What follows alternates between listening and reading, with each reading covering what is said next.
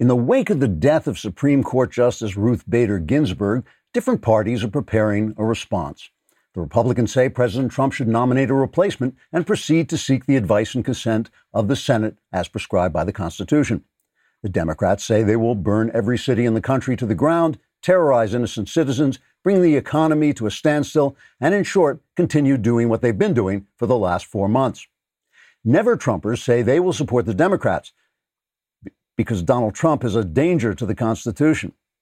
Republicans say they want to appoint a justice who will honor the vision of the American founders and respect the text of the Constitution as written. Democrats say they want to appoint a justice who will interpret the Constitution as a living document on which all the living words are able to jump up and run away so they can be replaced by other living words that will exchange Americans' God-given rights for make-believe rights, like the right to kill children, the right to use other people's money as their own, and the right to control the thoughts and actions of their fellow citizens according to any crazy race-based theory they think will serve to destroy the freedoms for which our forefathers fought and died. Never-Trumpers say they will support the Democrats because Donald Trump is a danger to the Constitution. The Republicans say we must proceed in keeping with our traditions and laws. The Democrats say we must honor the dying wish of Justice Ginsburg because she is an angel now, like Princess Leia at the end of The Rise of Skywalker. And so she's become part of the light side of the Force, and anyone who is against her is on the dark side and must be destroyed, including the writers of the Constitution, which is based on slavery or something. Never-Trumpers say we must support the Democrats because Donald Trump, icky poo, stinky face, gobbledygook, bing bong. So 2020 continues as usual. Trigger warning, I'm Andrew Klavan, and this is The Andrew Klavan Show. I feel hunky-dunky, life is tickety-boo. Birds are winging, also singing hunky-dunky-doo. Ship-shaped, ipsy-topsy, the world is zippity-zing. It's a wonderful day, hurrah, hooray! It makes me want to sing. Oh, hurrah, hooray! Oh, hooray, hurrah! All right, we are back once again laughing our way through the fall of the Republic. Please go on YouTube. As we told you, we're moving all of our YouTube stuff is going to be on the Andrew Klavan YouTube channel off the Daily Wire. That's not because I'm leaving the Daily Wire. It's just a bookkeeping thing, and because, of course, the Daily Wire doesn't want to admit that they know me. But if you subscribe there, we already have over 100,000 subscribers. We're going for 40 billion. And so please add your name. And if you leave a comment and it's sufficiently idiotic, we will read it on the show as a way of raising the conversation level. Today, we have a comment from Matthew John Grabo, who says, I wish I was as happy as Andrew. Well, look at it this way. You get to listen to me where I don't. So in that way, you're even happier than I am. So I was gratified over the weekend to see most of blue check conservative Twitter offering up respectful prayers and condolences over the loss of Ruth Bader Ginsburg, who was a consequential American with whose judicial philosophy we conservatives deeply disagreed. I was also touched by remembrances of Ginsburg's friendship with the late Justin Antonin Scalia, with whom she shared a love of opera and cooking. One story told by Scalia's son was that Scalia once sent Ginsburg some roses. When questioned why he would do that for a woman who so often voted against him, Scalia replied, "Some things are more important than votes." Such a friendship seems like a relic of the America I grew up in, but it's not impossible such an America could rise again. It will not rise, however, as long as the current left controls the culture. Even as conservatives offered up their condolences, blue-check leftists were threatening to burn down the country if they didn't get their way, which, as I just joked, is not much different from what they've been doing. It's hard to be friendly with people who think violence is justified against anyone who disagrees with them because anyone who disagrees with them must be evil. This is why I think, speaking strictly politically, the current situation is a win for President Trump if he proceeds wisely. All he has to do is nominate a strong replacement justice and sit back. The left will then do what they do, tear things down and throw tantrums while screaming about an America that never existed and would not be America if it did. Democrats will be unwise to react that way. If they stuck to the issues, they'd have some support. We're divided on the issues. But they won't be able to help themselves from becoming hysterical and violent and ugly because that's what their leftist ideas have made them. And when the voters see this, I think it will override other concerns. Donald Trump is a difficult guy. We all know this, and I do understand why people don't like him, but it's a two-party system. And the only other party has completely abandoned the American story for a story that is beautiful in their heads, but always and everywhere becomes ugly and violent in reality. Trump is going to do the right thing. Let us talk about rockauto.com. Why? Because we like to say rockauto.com. It just sounds incredibly cool. Plus, it's a great place to get parts for your car. You don't want to jump in your car and pretend to drive to the auto parts store because your car's not moving because you need parts for your car. Instead, you can go on rockauto.com and get a huge selection of car part choices at great prices right there on your computer. Plus, you get to say rockauto.com. Women love it. Your wife will swoon. If she's a modern woman, she may not know what swoon means. Just push her over and you'll see. But just say rockauto.com. It is cool. Their catalog is unique, remarkably easy to navigate. You can quickly see all the parts available for your vehicle and choose the brands, specifications, and prices you prefer. Amazing selection, reliably low prices. Go to rockauto.com right now and see all the parts available for your car or truck. Write Klavan in their How Did You Hear About Us box so they know we sent you. You got to say it like that. You got to say Klavan, just like rockauto.com, and spell it. You got to know how to spell it, or else the whole thing just becomes an exercise in futility. It's Klavan. So listen, when somebody dies, and Ruth Bader Ginsburg was a consequential person, and a person admired by many people on both sides of the aisle. You know, we know there's going to be a political fight, but you want to pause for a minute and respectfully drink leftist tears to the dregs. I mean, many of you paid good money for this mug, and I know it's, it's carved out of obsidian and encrusted with rubies and diamonds, but the best thing about it is that it automatically fills with leftist tears when leftists shed tears. It just actually fills up magically, and so many leftists over the weekends were going nuts. It was just so much fun to watch. Here's one woman who just went crazy in her car. This is cut 10. Holy fucking shit, you guys! I'm driving your car, but I just got a notification that Ruth Bader Ginsburg died! Could this year get any fucking worse? Ruth, you just had to make it to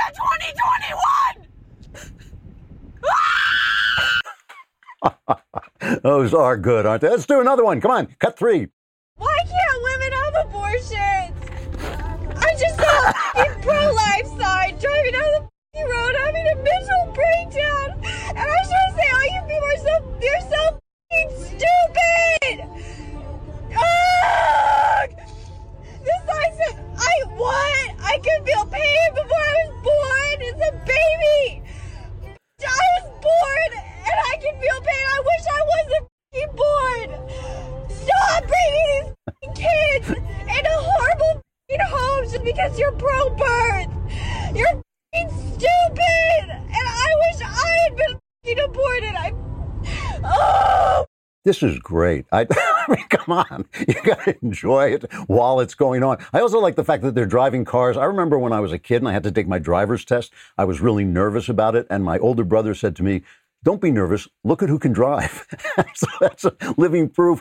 All these blue check mark guys. I mean, really, it was true that blue check conservative Twitter was very respectful, as it should be, as we should be. I mean, she was, like I said, a consequential American who believed what she believed and was actually somebody who stuck to the law, although she interpreted it differently than I would have or you would have. Still, but Reza Eslan says if they even try to replace RBG, we burn the entire effing thing down. It looks like Laura, basically, these are a little blurred on my computer. If McConnell jams someone through, which he will, there will be riots.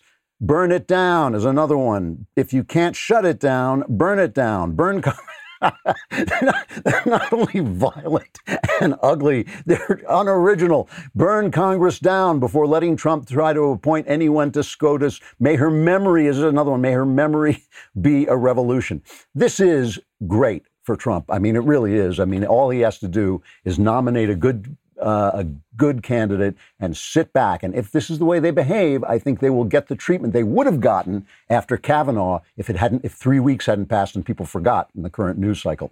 So we have to look at this argument that they're having over what used to be the Biden rule, and then they became the McConnell rule. You all remember in the last year of Obama's presidency, Obama nominated Merrick Garland, and McConnell refused to bring it up. He said, look, we're not going to do this.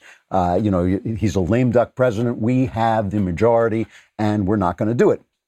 And, let me just stop for just a second and say, I'm absolutely serious about Ruth Bader Ginsburg. I really, really disagreed with her. I think her as Antonin Scalia said, when you have this living Constitution, every day is a new day. It's like nobody wrote anything down. It's really not like a living Constitution. It's like a blank Constitution. However, she did care about the law, and she was a very brilliant jurist who reasoned to her position through the law. She didn't just make stuff up like some of the other court justices do. And when she was talking about the process, both she and Scalia were confirmed.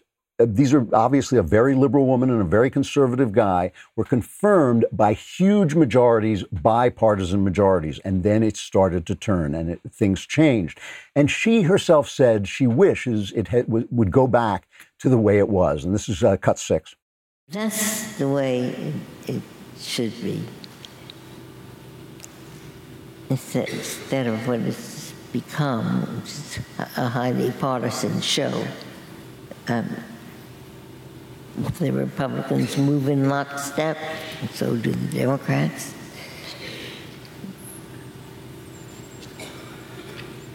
I wish I could wave a magic wand and have it go back to the way it was. So a lot of people talking about her dying wish, which supposedly was that a replacement not be appointed until the next president is elected. But that was also her wish, that they could go back to doing things in a nonpartisan way. And of course, her wishes don't matter. I'm sorry, they just don't. She could have retired at 80 and let Obama replace her. She didn't. She stayed in office because she thought Hillary Clinton would win. She made her decision, and now it's time for the people who represent us to make their decision. Obviously, there's no dying wish clause in the Constitution. So now the screaming begins, and the screaming begins over the fact that Republicans said, we will not confirm Merrick Garland while when the president is a lame duck and the election is coming up, let the people decide. And here's Lindsey Graham putting his foot in his mouth, saying, you can hold this against me when the tables are turned. Let's cut 7. If Ted Cruz or Donald Trump get to be president, they've all asked us not to confirm or take up a selection by President Obama. So if a vacancy occurs in their last year of their first term, guess what? You will use their words against them. I want you to use my words against me. If there's a Republican president in 2016 and a vacancy occurs in the last year of the first term, you can say, Lindsey Graham said, let's let the next president, whoever it might be, make that nomination, and you could use my words against me, and you'd be absolutely right. So now, of course, he's changed his mind. Everybody's screaming hypocrisy, as opposed to Joe Biden, who he said the same thing. He said you should not nominate a guy during a justice in a lame duck presidency. He said this in 92 when George Bush was president. Here's Biden back then. It was called the Biden rules, cut 20.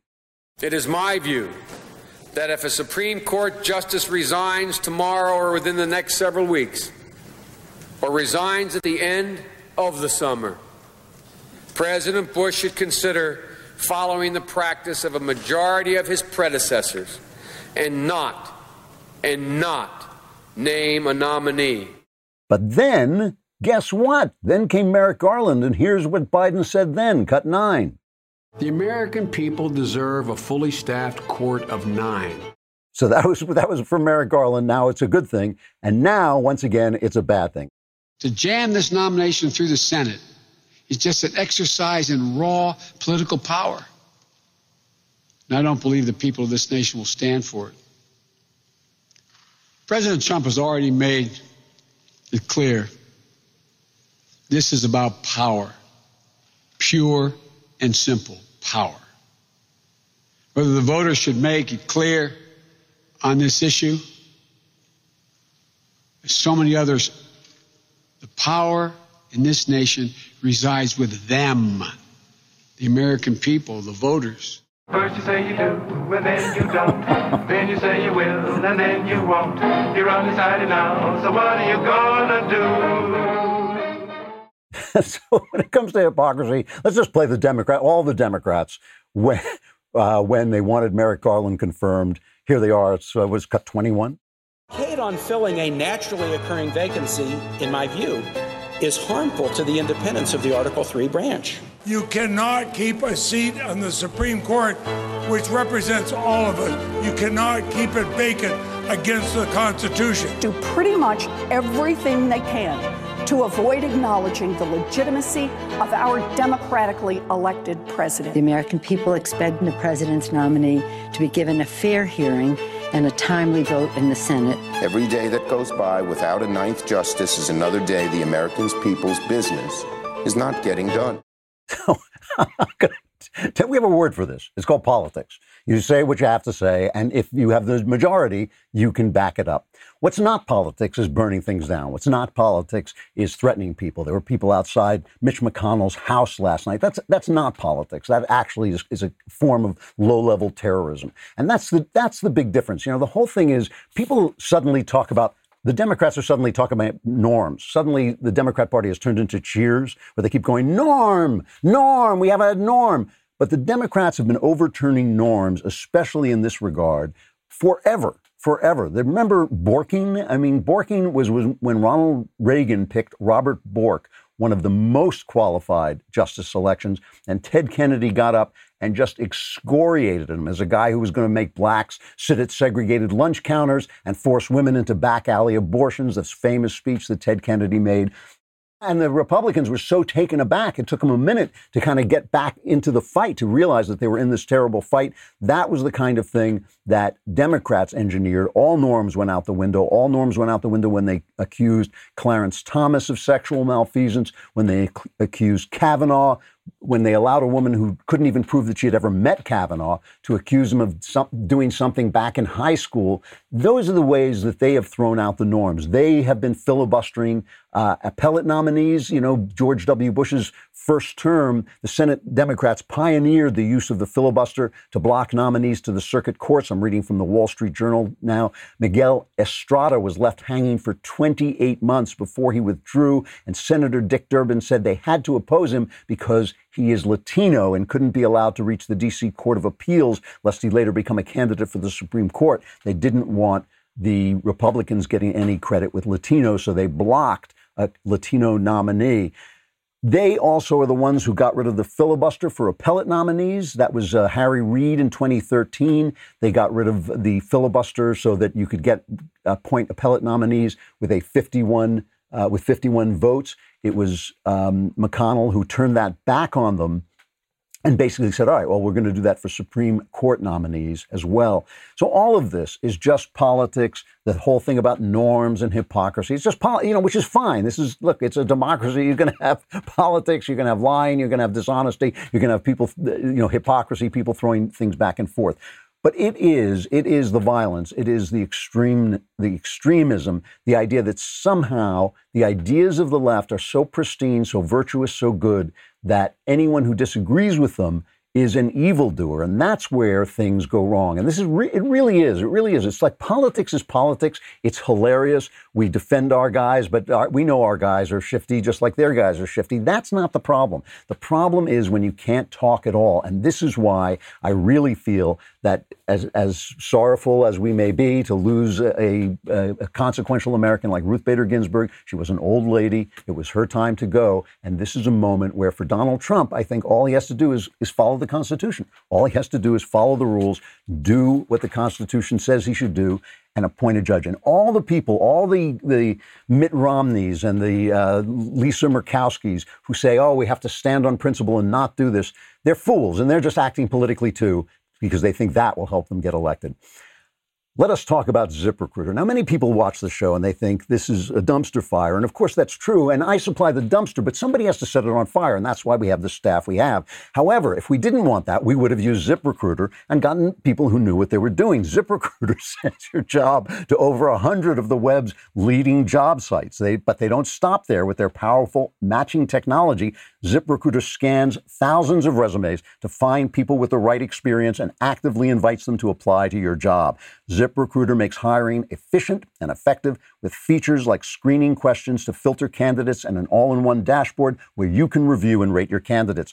ZipRecruiter is so effective that 4 out of 5 employers who post on ZipRecruiter get a quality candidate within the first day. And then all the unqualified candidates come here and work for us. Right now, to try ZipRecruiter for free, my listeners can go to ZipRecruiter.com/Klavan. That's ZipRecruiter.com/Klavan. ZipRecruiter.com/Klavan. It's the smartest way to hire. You know that. But do you know how to spell Klavan? It's Klavan. There are no E's in Klavan. I just make it look this fantastically easy. So when we talk about the law, we need somebody smart to tell us about it because we are not lawyers, but Jenna Ellis is, and she is an excellent lawyer and a very, very brilliant thinker about the law. She's a constitutional law attorney, senior legal advisor to the Trump campaign, personal counsel to President Trump, as well as a fellow with the Falkirk Center at Liberty University. She's also serving as special counsel for John MacArthur and Grace Community Church as MacArthur fights to be able to worship God in the state of California, which I think is now illegal. I think you get the death penalty for that. Anyway, Jenna invited me kindly to Grace Community yesterday, and if I have time, I will talk about what was an amazing experience. Jenna, it's good to see you. How you doing? Great to see you too, Drew. Thanks for having me. It's always great to talk to you about these issues. Let's start by talking about Ruth Bader Ginsburg. Her legacy is really interesting because conservatives immediately sort of back up, but she was somebody who actually had respect for the law. Is that fair to say? Yeah, and I think that that's a really interesting distinction because as much as the left holds her up as this activist, which of course she was in terms of social issues, she was completely liberal and tried to read into the Constitution this notion of fluidity and to say that the Constitution has to be brought up to date with the value premise that we hold in culture, rather than saying from an originalist view, we look at the text and we look at the fact that our rights are given by God, our creator, not our government. And so the Constitution protects and preserves the objective truth of morality. Of course, Ruth Bader Ginsburg didn't stand for that. But what I think is really interesting in terms of a distinction between her type of view and her jurisprudence on the Constitution comparatively with the new Democrat, socialist, radical left is that she actually approached these issues in good faith. We don't see that anymore from the radical left. They just want to destroy the system, not work within it. It's really interesting. I think one of the reasons she was able to have a friendship with Antonin Scalia and Scalia with her is that they respected the fact that they were working from different theories of the law, and hers was this kind of fluid idea. What are some of the things that she left behind that you would say were just decisions that you wish she hadn't made, things that she did that are now a part of the law that you wish weren't? Yeah, well, I think that obviously all of the social issues that if we look back over the past 60 years, not just from 1993 when she was appointed onward, I think that her contributions to this idea of a fluid constitution from a philosophical standpoint, it's not just one or two cases. It's this entire view and philosophy of the Constitution and its interpretation. And that's what the left lauds her for. But what's, again, I think really interesting is that she at least approached this with a consistent argument, with a formulated ideology. And her view of the Constitution was that we need to have it fluid and it ebbs and flows with the culture. And so that, of course, is a wrong view. And that, of course, is against originalism. But at least she had a coherent view of the Constitution and she wasn't trying to completely destroy it. And so what I think we need to learn as conservatives from Ruth Bader Ginsburg legacy is how important not only it is to originalists to make sure that we have those types of people on the bench and that judicial philosophy that doesn't have a notion of a fluid constitution, but we need to make sure that we have jurists on the bench that actually appreciate and respect and understand and have read the Constitution. Because if you look at who Joe Biden might put on the court, these are going to be people who not only don't even have a coherent judicial philosophy, but their entire goal is to completely work around it and to not even try to apply it appropriately and fairly. I mean, if you look at Nancy Pelosi today saying we might and we're considering impeaching Trump for just nominating. I mean, that's expressly stated in the Constitution. That is his power. That is why we elect a president. That's one of the things that he can do is to nominate where there are judicial vacancies, including the Supreme Court. But the radical Democrats don't even want to respect the Constitution. At least Ruth Bader Ginsburg did that. She would not have stood for that. So Trump says he's going to appoint somebody by the end of the week, Friday or Saturday, I think was what he was saying.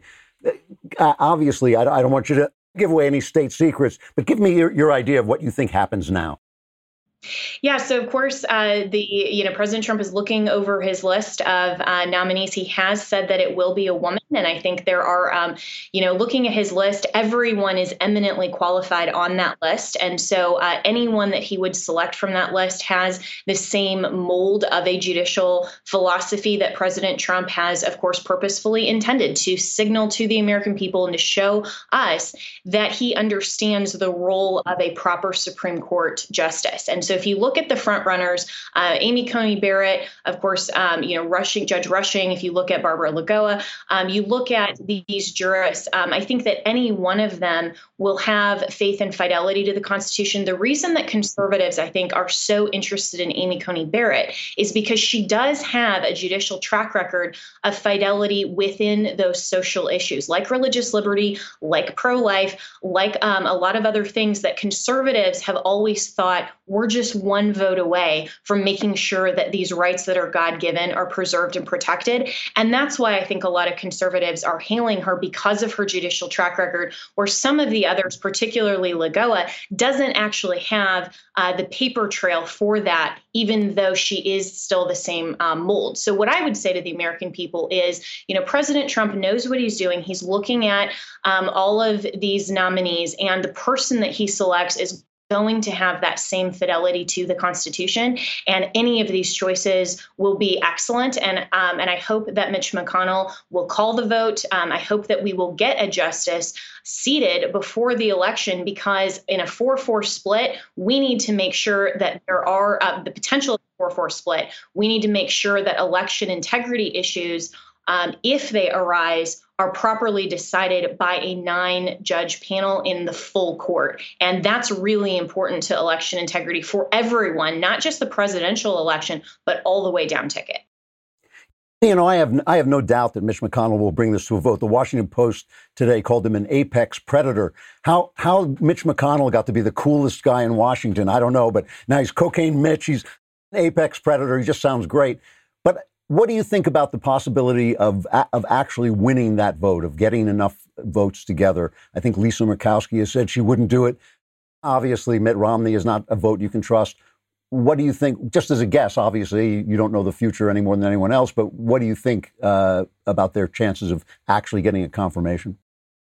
I think that there's a really strong possibility of a confirmation, and that's what Mitch McConnell is intending to do, is to make sure that the Republicans all look at this fairly and accurately. We know that, unfortunately, these types of nominations are inherently so political, rather than if we all had and shared the same judicial philosophy that our founders did when they unanimously signed the Declaration of Independence. Of course, they debated over the Constitution heavily, but they signed it and they ratified it, and they all understood that the judicial branch is for judicial review. It is not for the purpose of making law. It's not for the purpose of activism.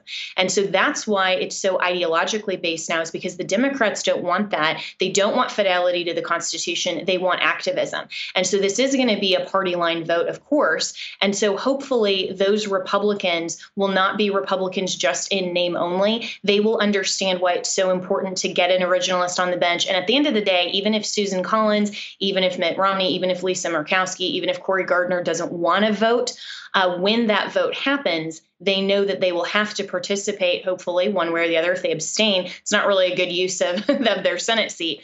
So hopefully they will participate in that vote. And, Cory Gardner is my senator from Colorado. I'm still a Colorado resident. I intend to vote in Colorado. And for someone like Cory, who has a very difficult Senate race coming up, my philosophy on that would be, this is the time that you stand up for principle. And if you go down, at least you go down fighting. But I know the people of the state of Colorado and all of the conservatives that are a lot of my friends there, we want Cory Gardner to stand up, and we want him to stand up for President Trump's nominee, and we want him to do the right thing regardless of how that may affect, his own personal election. And I think it's always the right thing to do, to stand up for what's right, stand up for the truth, and then make sure that, you cast your vote in favor of protecting and preserving the Constitution. Everybody always talks about abortion. That's always the first thing that comes up, Roe v. Wade. But what are some of the rights that you feel are actually under threat in a real way? I mean, what are some of the things that Americans could lose that we were given by our founders and given by God and our founders protected? What are you afraid of if we don't get a conservative court? Yeah, that's a great question. And, last week was Constitution Day, and I wrote a piece in Newsweek that was called Save the American System. And I would encourage everyone to read that because I lay out the difference in the ideology of this, because I've seen a lot of people who are claiming that conservatives are just, these naysayers and we just have, this overblown fear and it's a dog whistle to say something like that. And that's to say that our rights are genuinely under threat in America. And I even saw a few people say, it takes, a number of states to ratify an amendment to the Constitution. How are your Second Amendment rights actually in jeopardy? Well, the application of our rights and going through a court process and going through judicial review. When right now in 2020, if we've learned anything, Drew, it's how quickly and easily petty tyrants can come in through health orders and through the coronavirus. And like you mentioned, Pastor John MacArthur, they can say, sorry, we want to decide for you what your risk-benefit analysis is. And we want to tell you, you can't exercise your sincerely held religious beliefs. You can't go to church. Our founders would never have stood for that. But yet, the petty tyrants in California are saying that. And if we don't have a Supreme Court that's going to stand firm to actually apply the First Amendment, that's where it gets obfuscated. That's where we get it taken away. We don't have to have a constitutional amendment for that. We just have to have a poorly written Supreme Court opinion. That's why this is so important. Jenna, I got to stop and read an ad. Can you hold on for just a second and so we can keep talking? All right, thanks.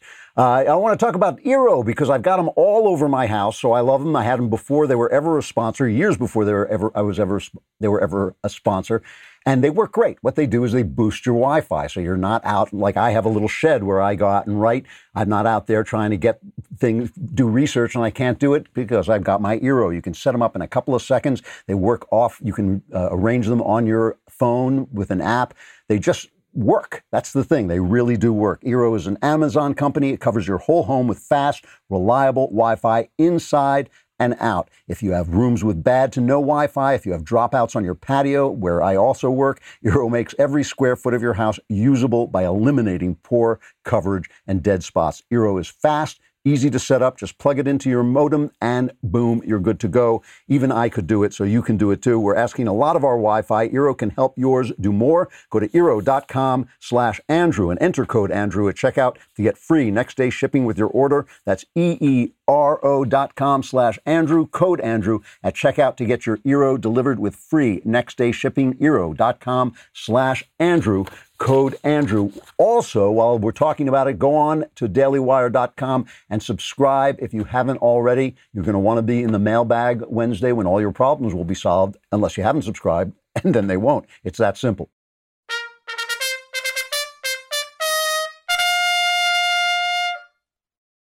All right, we are talking with constitutional law attorney, senior legal advisor to the Trump campaign, personal counsel to President Trump, Jenna Ellis, and friend of our show, good friend of our show. We're always happy to see you. Why do conservatives get this wrong? What's that? Sorry? I said very good friend of the show, I hope. Why do conservatives get Supreme Court justices wrong? I mean, this is so frustrating to people on the right that when Democrats appoint a Supreme Court justice, they get every single decision is left wing. Whereas we get Gorsuch, and we were celebrating Neil Gorsuch, and then he came up with that, I thought, just absolutely loony decision about sexual discrimination, including transgender people, because after all, transgender people are being penalized for their sex because sort of, I don't know, it was a very weird decision. How come conservatives get this wrong and liberals get it right? Yeah, well, this is all very ideologically driven, and I think that it comes down to making sure to use the Senate confirmation hearings in a way that actually gets to the ideology and the jurisprudence and the understanding of the Constitution of that particular scholar. And, with Justice Gorsuch, I have to say that was really the only opinion that I felt was really out in left field, genuinely. I mean, he's been a solid originalist. I think he was a great appointment of President Trump. Kavanaugh, I know that a lot of the conservatives initially were thinking that he wasn't quite the best pick. He has been very solid on the bench, but we have to look at now this third justice for President Trump. And this is an opportunity to put someone on the court who is going to make sure to protect and preserve all of our individual rights, and to make sure that they don't read into the Constitution, they don't read into legislation like that Title VII decision and say, well, we're going to say now in 2020 what the Congress in 1964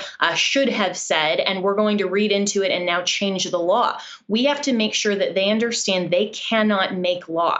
And so where I think conservatives get it wrong is to say, well, we want to put someone on there who's maybe moderate because we don't want the liberals to be so panicked, and we don't want to really showcase the fact that we stand for religious freedom. We stand for all of our rights that come from God, our Creator. This is our judicial philosophy in the Constitution. And I think that that's something that President Trump has stood very strongly for, more than I think any of the other original 17 Republicans who are running against him. He has stood more openly and strongly for our principles, for our Constitution, for our American values and heritage, more than any other president. And I'm confident that as he goes into this third nominee, he is going to choose someone who has that same judicial philosophy, and he's not going to be in the mold of President Bush, for example. We're not going to get another Roberts. That's where we go wrong, is when we try to appoint someone who's just a moderate, hoping then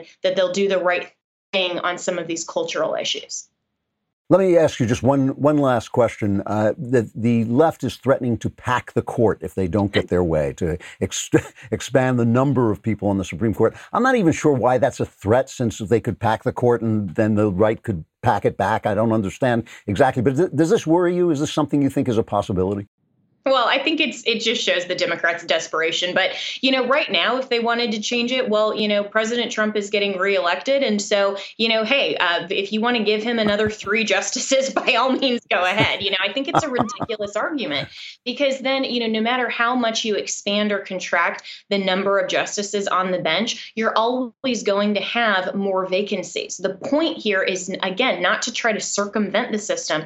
The point is to use the system as it was intended, to protect and preserve our individual freedoms and liberties. But that's what the Democrats don't want to do. They try to use every power possible and manipulate it in a way that the system wasn't designed for. And the system, according to them, it's crashing and burning. If the Democrats are at the helm of driving the Constitution, they will crash and burn. And that's exactly what they want to do. And so court packing is just a ridiculous notion. Impeaching the president for following his constitutional obligations is ridiculous. It's just the Democrats whining, and they're literally burning down the country now because they can't have their way. That is a toddler. That is not somebody who has a mindset of someone who is a rational, thoughtful person in office.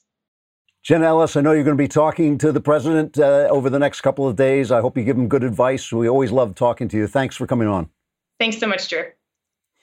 Hey, I want to read you a piece that was put up on First Things, which is a very powerful journal. It's called Suicide of the Liberals by Gary Saul Morson, who is a professor at Northwestern University. And he talks about the level of violence that went up in Russia just before the Russian Revolution, just before the Soviet Revolution. He says between 1900 and 1917, waves of unprecedented terror struck Russia. Several parties professing incompatible ideologies competed and cooperated in causing havoc. Between 1905 and 1907, nearly 4,500 government officials and about as many private individuals were killed or injured. Between 1908 and 1910, authorities recorded 19,957 terrorist acts and revolutionary robberies, doubtless omitting many from remote areas. Now, he talks about the fact that these revolutionary acts of violence were going on, and the Liberal Party, the guys who would have been, say, the Democrats, were called the Cadets, the old-fashioned Democrats. And he says the official cadet paper, Herald of the Party of People's Freedom, never published an article condemning political assassination. The party leader, Paul Milyukov, declared that all means are now legitimate and all means should be tried. When asked to condemn terrorism, another liberal leader in the Duma, that's the parliament, famously replied, "Condemn terror, that would be the moral death of the party." Lawyers, doctors, engineers, even industrialists and bank directors raised money for the terrorists, which I bring this up because, of course, we're talking about Amazon supporting Black Lives Matter, all these companies, the NFL supporting Black Lives Matter, who are Marxist terrorists, just like these people were back then. So when the Bolsheviks gained control, when the Soviets took over, their organ of terror, the Cheka, liquidated members of all opposing parties, beginning with the cadets. The liberals were the first to go. The very people who supported them didn't see it coming. Why didn't the liberals and businessmen see it coming? The liberals refused to use their position in the Duma to make constitutionalism work. They would not participate in determining the government budget, but confined their activities to denouncing the government and defending terrorists. He talks about a scene in Alexander Solzhenitsyn's novel, November 1916. The hero, Colonel Vorotintsev, finds himself at a social gathering, principally of cadet adherents, these liberals. And everyone repeats the same progressive pieties, and he soon grasps that, quote, each of them knew in advance what the others would say, but that it was imperative for them to meet and hear all over again what they collectively knew. They were all overwhelmingly certain that they were right, yet they needed these exchanges to reinforce their certainty. And to his surprise, this fellow, as he sees it, as if under a spell, finds himself joining in.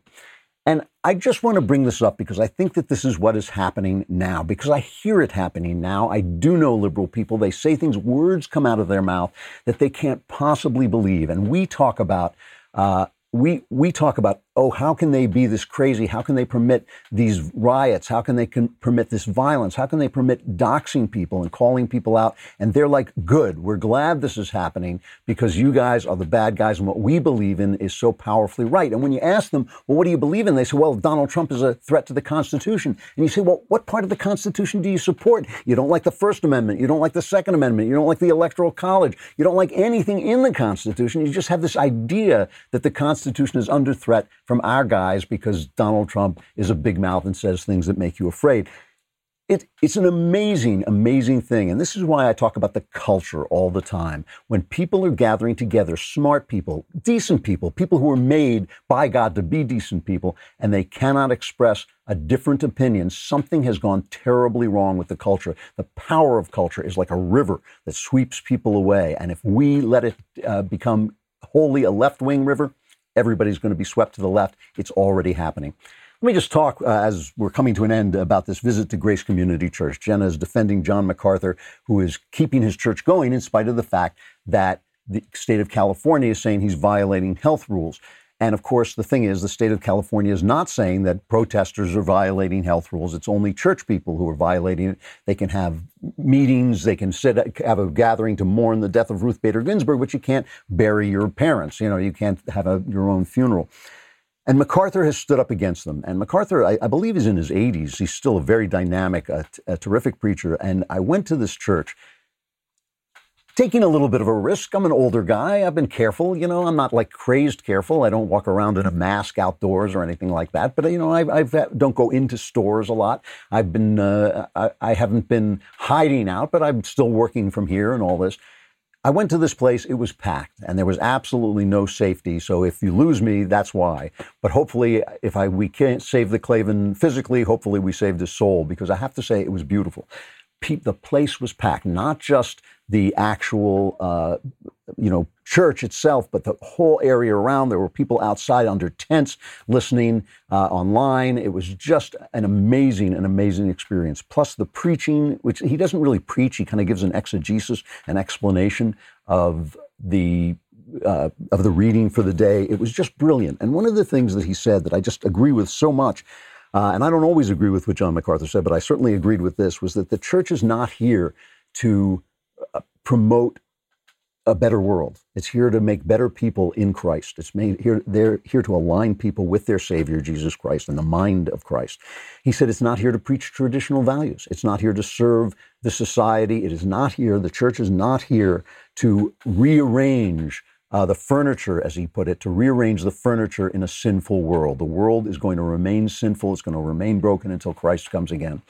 And this wisdom, this simple wisdom, is what makes him stand up when all these other preachers have fallen down on the job. I know it's dangerous. I know it's more dangerous to have gatherings in small, enclosed spaces. However, more dangerous even than that is to let your First Amendment disappear. And your First Amendment disappears when elected officials can choose which exercise of First Amendment rights is dangerous to your health and which isn't. And every single time they choose religion as dangerous to your health, and protest, left-wing protest, is not dangerous to your health.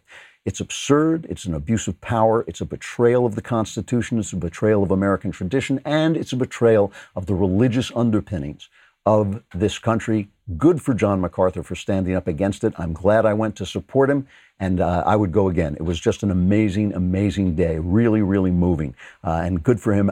Everybody should be doing it. Left, right preachers, they should all be doing it. You want to do it outdoors, that makes you feel better, do it outdoors, but do it. You should be meeting to worship God and telling the state of California and every other state that they have not got the right to stop you. But I got to stop there. I'm Andrew Klavan. This is The Andrew Klavan Show. We'll see you tomorrow.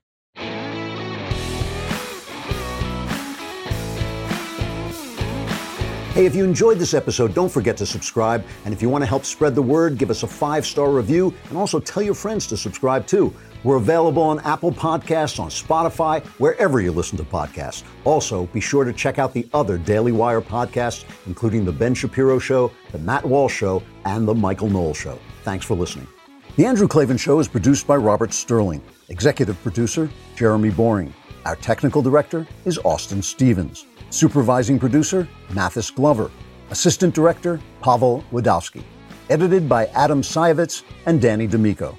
Audio mixed by Robin Fenderson. Hair and makeup, or head and makeup, is by Nika Geneva. Animations are by Cynthia Angulo.